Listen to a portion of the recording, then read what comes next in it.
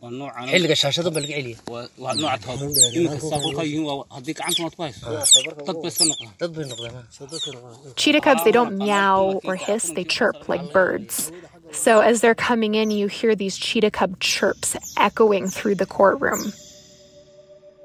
In the late afternoon of a hot day in Hargeisa, the capital of Somaliland, National Geographic Animals editor Rachel Bale sat in on an unusual trial. Was the proceeding in Somali, in the Somali language? Yes, the proceeding was entirely in Somali, so I had my translator sitting next to me, whispering in my ear all of the translations the entire time. So this was the trial of Abdi Haywan, a.k.a. Animal Abdi, a notorious cheetah smuggler. And the man himself was held in a small metal cell near the Somaliland judge.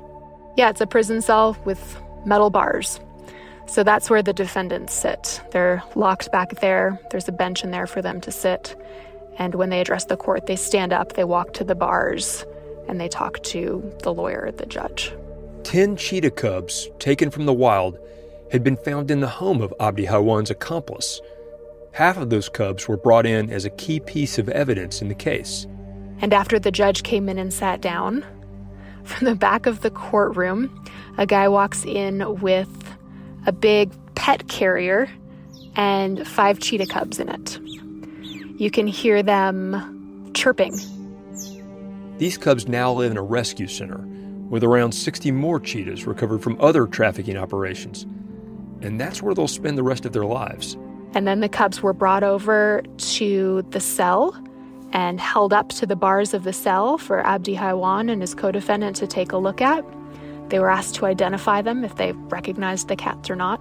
Did he claim ownership of these?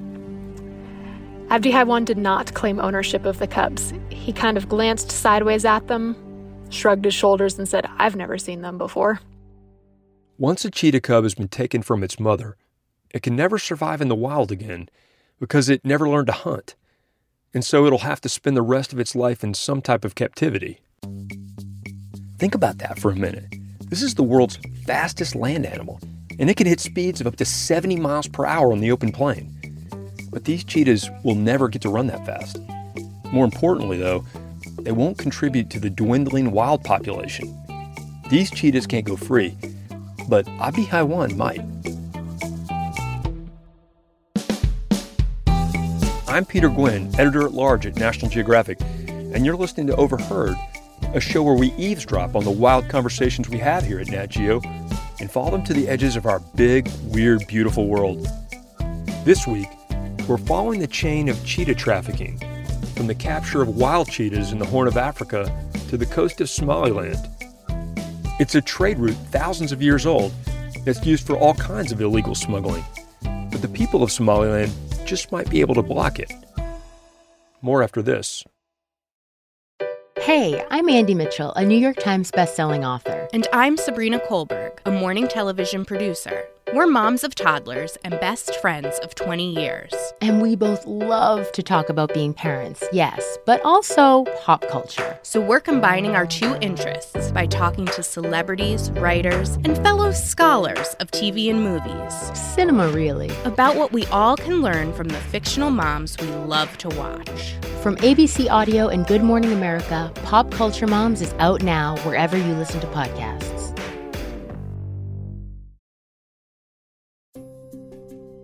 Compared to other wildlife trafficking, the trade in cheetahs is relatively small, estimated to be a few hundred per year. But there aren't many cheetahs in the wild to begin with. So how are cheetahs doing overall right now in the world? So overall, cheetahs are not doing well. This is Sarah Durant. She's a National Geographic explorer and director of science at the Zoological Society of London. And she runs the world's longest continuous study of wild cheetahs. There's only around about 7,000 of them left globally, which is tiny. It's a tiny number of animals. And that tiny number of animals is spread across around about 3 million square kilometres.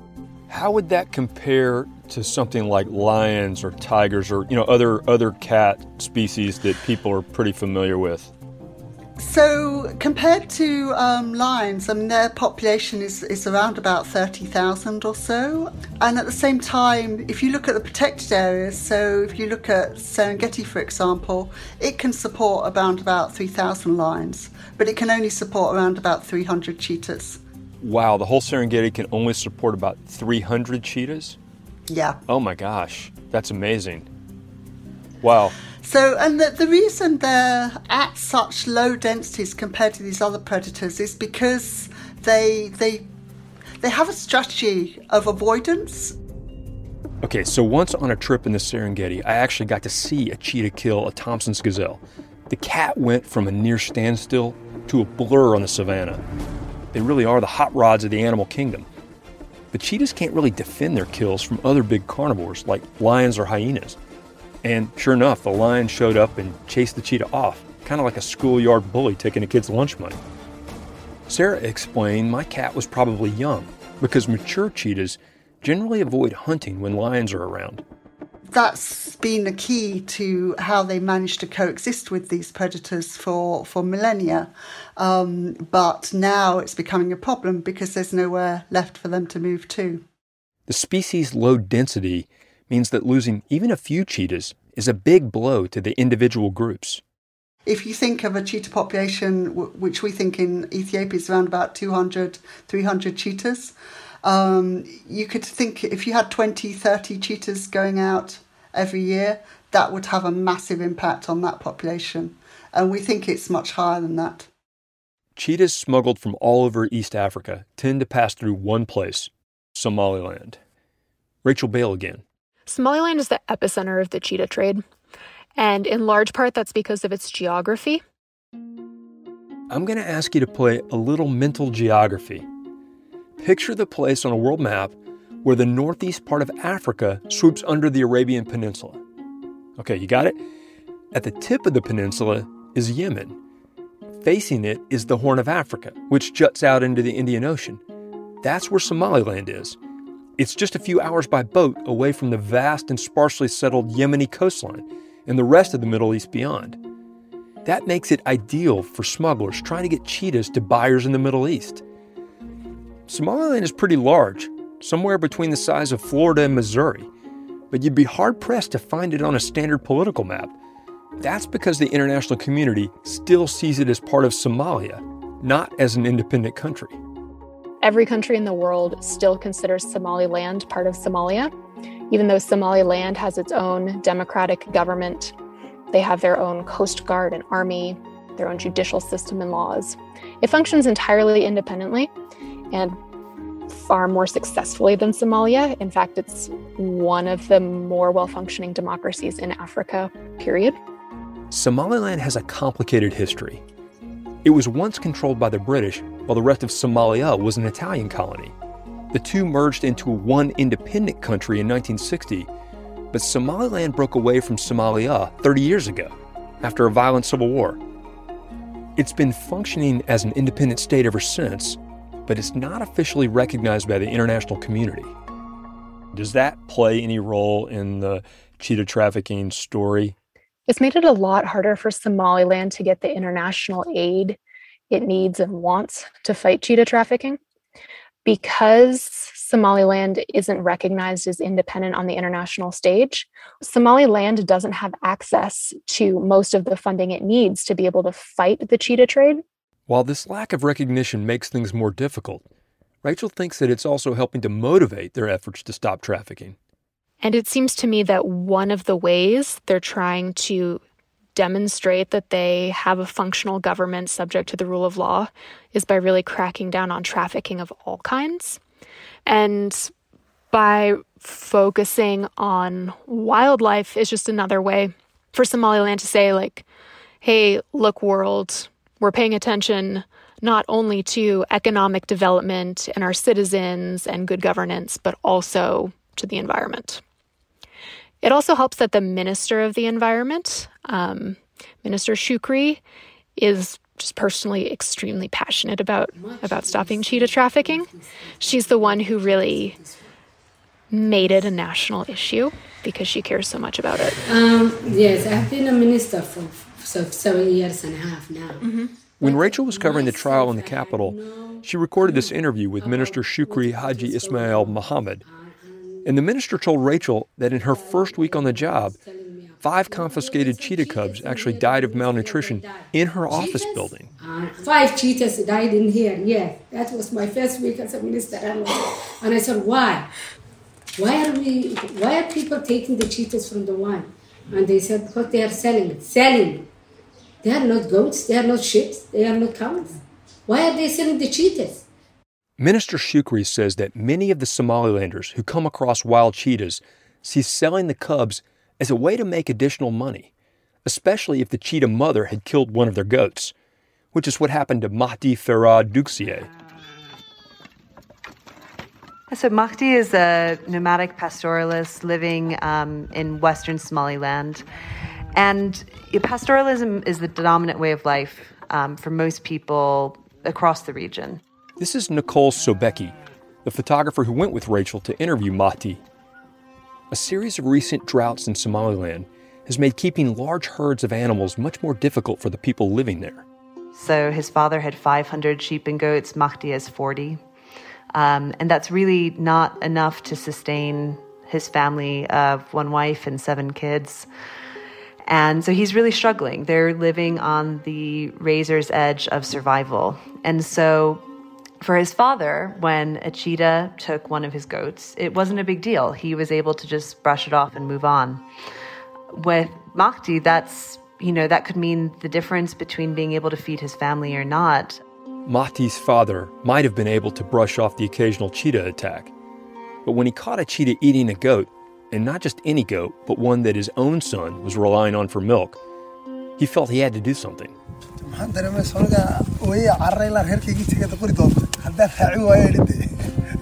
felt so bitter. Mm-hmm. I nearly cried. And then I decided to revenge on and definitely shoot it. I rushed for my gun. He talked about kissing his gun after that and, feeling vindicated, feeling revenge, that he had been able to, kill the cheetah that had killed the goat that his young son had been relying on. And that was, in his minds, not only justified, but the right thing to do. But the cheetah carcass was discovered and Mahdi was arrested. After that, the body was pulled to the road. I was arrested, and despite me not knowing that there was an organization or ministry that was protecting it. Getting the word out to nomadic farmers is part of the challenge of cheetah conservation in this area. Mahdi didn't know that cheetahs were endangered or that it was illegal to hunt them. So he was let off with a warning, and he promised not to harm cheetahs in the future. Since Mahdi promised not to kill any more cheetah, he has actually suffered several losses of goats. But he has stayed firm to his promise, and he has convinced other friends of his to call in and to work to release cheetah that they have taken from the wilds.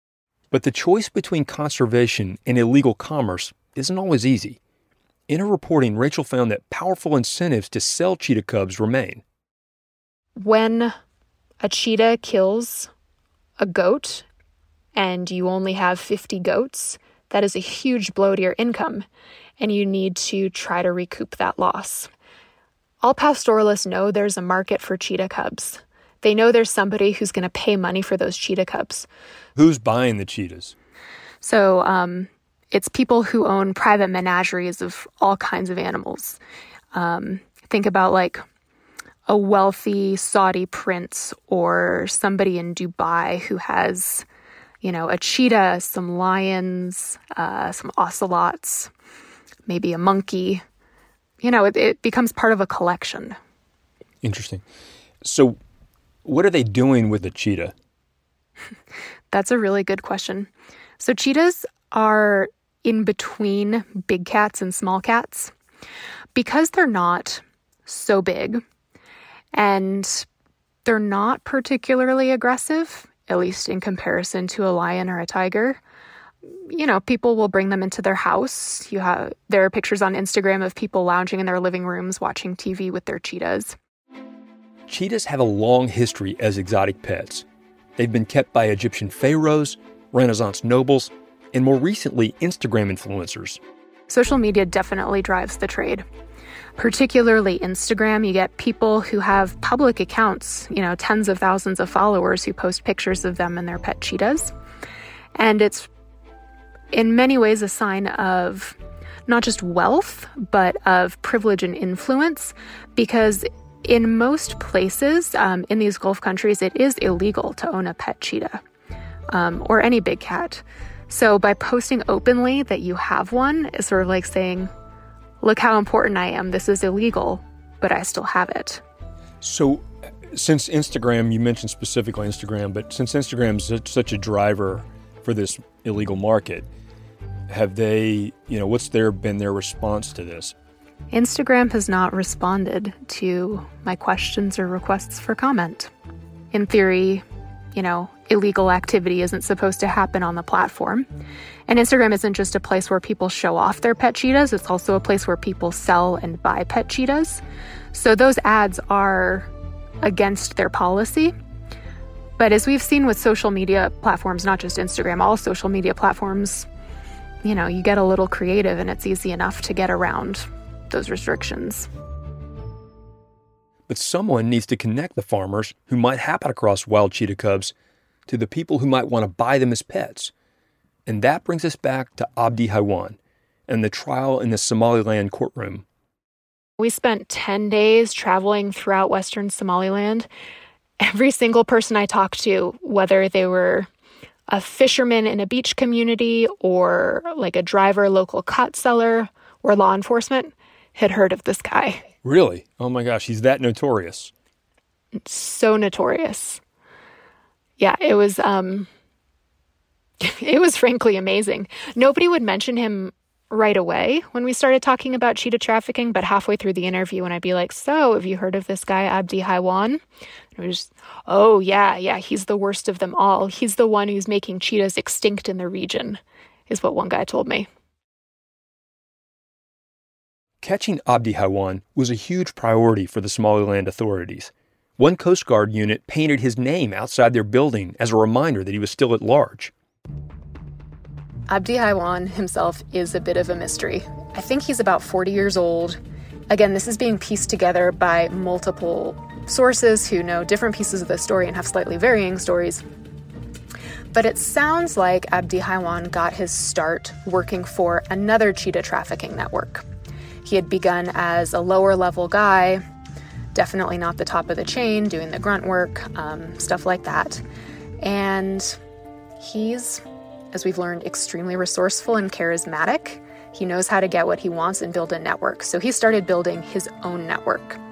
He made direct connections with buyers in the Gulf and essentially overtook the syndicate he was working for. In that way, he managed to build up his own massive network that now seems to be the top network supplying cheetah cubs out of the Horn of Africa. And he'd finally been caught again. And Rachel and Nicole, the photographer, were there for the last day of his trial in Hargeisa. In a quiet moment before the judge arrived, Nicole took his picture. Rachel never got to interview him, but she got a snapshot of her own. Every person I interviewed, I said, tell me what Abdi Haywan is like. Totally open-ended question. And I posed this question both to, his opponents, like the police and military, but also to people he's worked with, like the middlemen who help broker sales, or to, fishermen in a village who have benefited from his generosity, i.e. payments to keep their mouths shut. And everybody just about described him the same way. It's cold-blooded, charismatic, and having a hard heart. I wanted to find that sympathetic angle, and I haven't been able to yet. In the courtroom, Abdi Haywan claimed he'd never seen those 5 cheetah cubs before. But that was difficult to believe when the prosecutor brought out Abdi Haywan's cell phone. It was filled with pictures of cubs and voice messages negotiating what he wanted in return for them. Rachel says he seemed unconcerned about this evidence. So the trial ended with him giving his closing argument because he was representing himself. So he walked up to the bars of the cell, faced the judge and made his final argument, which was essentially, "I'm not guilty. These were the other guy's cubs. I don't know. Don't blame me." The end. He was very casual, very confident, and that was it. The case was closed, the judge excused everybody, and we all left to wait for the verdict. So Rachel came home and began writing the story, not knowing what would happen next. For the next couple weeks, I was constantly checking my WhatsApp to see if anybody in Somaliland had texted me updates from the case. And all of a sudden, I got a link to a press release that said he was found guilty and he was given the longest ever sentence in Somaliland for an environmental crime. It was very exciting. It was a big landmark. Everybody was celebrating. Abdi Hawan was sentenced to 4 years in prison, and it seems to have made a difference. From what I've heard, cheetah smuggling in western Somaliland has dropped off a lot since his arrest. But that conviction might not stick. He was granted an appeal and is awaiting a new trial, leaving the possibility that his conviction could be overturned. As notorious as Abdi Hawan is, though, this problem isn't just about one cheetah smuggler. Somaliland's environmental minister is looking at the bigger picture. We are a country that don't want to see wildlife suffering and wildlife trade. Minister Shukri is working to educate a new generation of Somalilanders about taking care of the region's wild cheetahs. What would you do?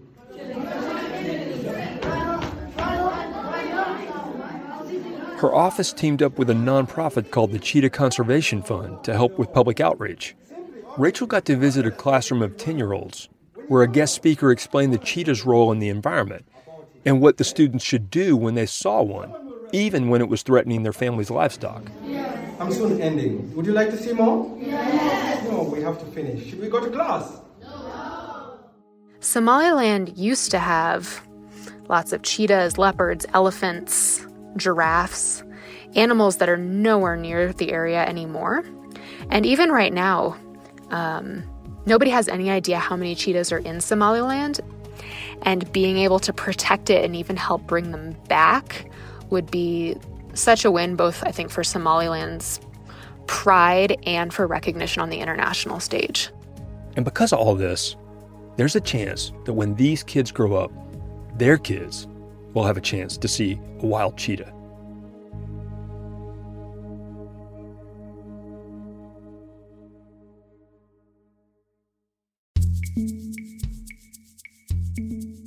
To see Nicole's pictures and read Rachel's reporting, check out their article, Cheetahs for Sale. We've included a link to their story in our show notes. We're also including links to a few other resources, including a short video about the basics of cheetah biology and conservation, as well as an article about how drought is affecting Somaliland. Meanwhile, on the other end of the continent, I'd like to share another podcast in the National Geographic family, Guardians of the River, produced by explorer Catherine de Medici Jaffe. The 8-episode series follows scientists and members of the local community as they strive to protect the Okavango River system in southern Africa. All of this and more can be found in our show notes. They're right there in your podcast app. And while you're there, be sure to rate and review us in Apple Podcasts. It really helps our listeners find us.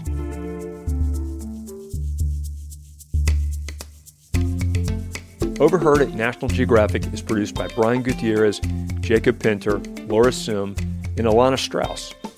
Our senior editor is Eli Chen. Our senior producer is Carla Wills. Our executive producer of audio is Devar Ardalan. Our fact checkers are Robin Palmer and Julie Beer. Our copy editor is Amy Kolzak. Hansdale Sue sound designed this episode and composed our theme music. This podcast is a production of National Geographic Partners. The National Geographic Society, committed to illuminating and protecting the wonder of our world, funds the work of National Geographic explorer Sarah Durant. Whitney Johnson is the Director of Visuals and Immersive Experiences. Susan Goldberg is National Geographic's Editorial Director. And I'm your host, Peter Gwynn. Thanks for listening, and see y'all next time.